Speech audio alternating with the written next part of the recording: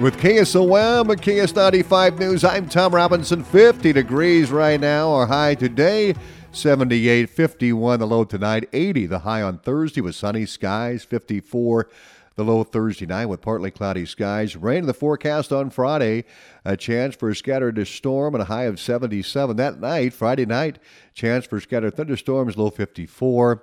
Saturday, scattered thunderstorms, 76, and Saturday night, 47 for a low. Sunday, mid-70s under sunny skies. Sunday night, 49. Monday's high, 80. Monday night's low 54. Tuesday, a high of 82 with a chance for scattered rain showers. A Midwest economist sees the signals that a delayed recession is coming late this year into next year. This is the longest period since 1955 that we've had the Fed pushing rates up like this, and we didn't see a recession. So it's coming due, and I think on the last quarter of this year, or the first quarter of next year. Creighton University economist Ernie Goss says there's too much debt out there with a credit card debt of over $1 trillion. The American Red Cross is declaring a national blood shortage. The organization says the country's blood supply has dropped by almost 25% since early last month. The Red Cross warns the shortage could potentially threaten the medical care of patients with critical conditions such as cancer and sickle cell disease or those who have an emergency need for blood. Natural disasters like Hurricane Idalia are being blamed by the Red Cross for hindering efforts to collect blood. The Red Cross is monitoring Hurricane Lee and how it may impact the Northeast this week. Red Oak police arrested 68-year-old Randall Joe Barr of Red Oak on Tuesday in the 500 block of East Maple Street on a charge of animal abuse.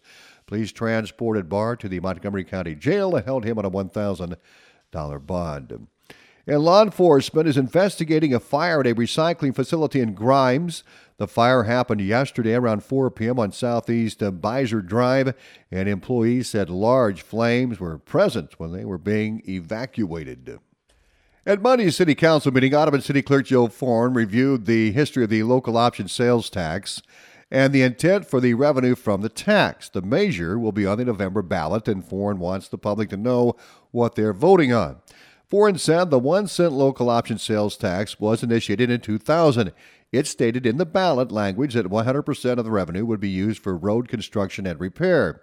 During a fiscal year 2021 audit, the auditors noted the restricted language in the ballot measures. What we had been doing from 2000 all the way up to 21 and 22 was we were spending for the public works budget, we were spending half of it out of road use tax and the other half out of local option sales tax, and use those two funds only to pay for everything. And Forn says after this was discovered in the wording, the city had to move all the expenses shared between the two funds primarily to road use and some to the general fund. Well, what's happening is, of course, road use doesn't get near as much money as the local option sales tax does, and it's just another stress on the general funds. Those funds are going negative. So what this new ballot measure is with the language, it's intended to open it up now to do what we were doing with it and splitting it between the public works expenses between road use and local option sales tax. So it's nothing anything new. We just want to get back to what we've been doing for quite some time. Forn says if the measure on the ballot fails, they will have to begin looking at cuts to help out the general fund. He says the goal is to get back to what it was intended for. The Pottawatomie County Board of Supervisors yesterday received a presentation and update from Advanced Southwest Iowa Corporation. Shalimar Mestis, the rural development manager, said there has been a nice uptick in ribbon cuttings and groundbreakings in rural Pottawatomie County. One of the groundbreakings we did was Judge Richard Distillery. It's going to be a bourbon distillery that's going to be in Carson. They're building a new building that will have upper story housing as well. So looking forward to that happening. You won't be able to get your bourbon for about a year and a half probably, so just hold the horses a little bit. Next we had Megan Borup Photography. She opened a photography studio also in Carson. Carson's had a lot going on lately, which I'm pretty excited about. She is an established photographer from Villisca, but she found a building in Carson that she really liked and is establishing herself over here as well. We had a really fun ribbon cutting with TFS Ag. up on in Carson. That's a new building that they put up, 2 new buildings in Randy Evans Seed. Instead of doing a traditional ribbon cutting, because it was 2 different businesses, we put them in a side-by-side and let them drive through the ribbon. And Mazda says she's currently working on 26 projects. Southwest Iowa Transit Agency was recognized as the Iowa Rural Public Transit System with the largest ridership in fiscal year 2021 by the Federal Transit Administration.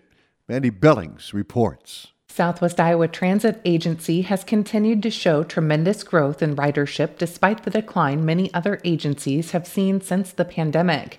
The award itself was delayed because of the pandemic. For the award year 2021, SWITA provided 377,547 rides. SWITA will hold the title for 2022 and 2023 as well, with 480,229 rides and an unprecedented 526,300 rides, respectively. Workforce ridership is one specific area of growth for SWITA, and ridership has more than doubled from fiscal year 2020 at 43,363 rides to fiscal year 2023 at 99,286 rides. SWIPCO Executive Director John McCurdy. Awards because the big numbers are nice, but what is really important is what those numbers actually represent. SWITA is getting people in Southwest Iowa where they need to go, which includes work, school, and medical appointments. The SWITA staff, they really bend over backwards to meet the needs of our clients because they know that every trip that we do is important to that client. SWITA transportation is accessible to everyone, including the disabled population and elderly. SWITA vehicles are equipped with wheelchair accessibility, and one personal care attendant rides free. SWITA transportation is affordable. Taxi rides are $2.50 per trip, or $2 per trip for elderly clients 60 years and older, with collaboration from Connections Area Agency on Aging. Medical trips are $30 per hour. Summer fun bus rides are $1 per trip, or $40 for the full summer, and special trips are $40 per hour. SWITA transportation is available for residents in Cass, Fremont, Harrison, Mills, Montgomery, Page, Potawatomi, and Shelby counties. SWITA was recognized during the Breakfast of Transit Champions at the 2023 Midwest Transit Conference in Kansas City on September 8th. I'm Mandy Billings reporting. More news on the web at westerniowatoday.com. ABC News is next.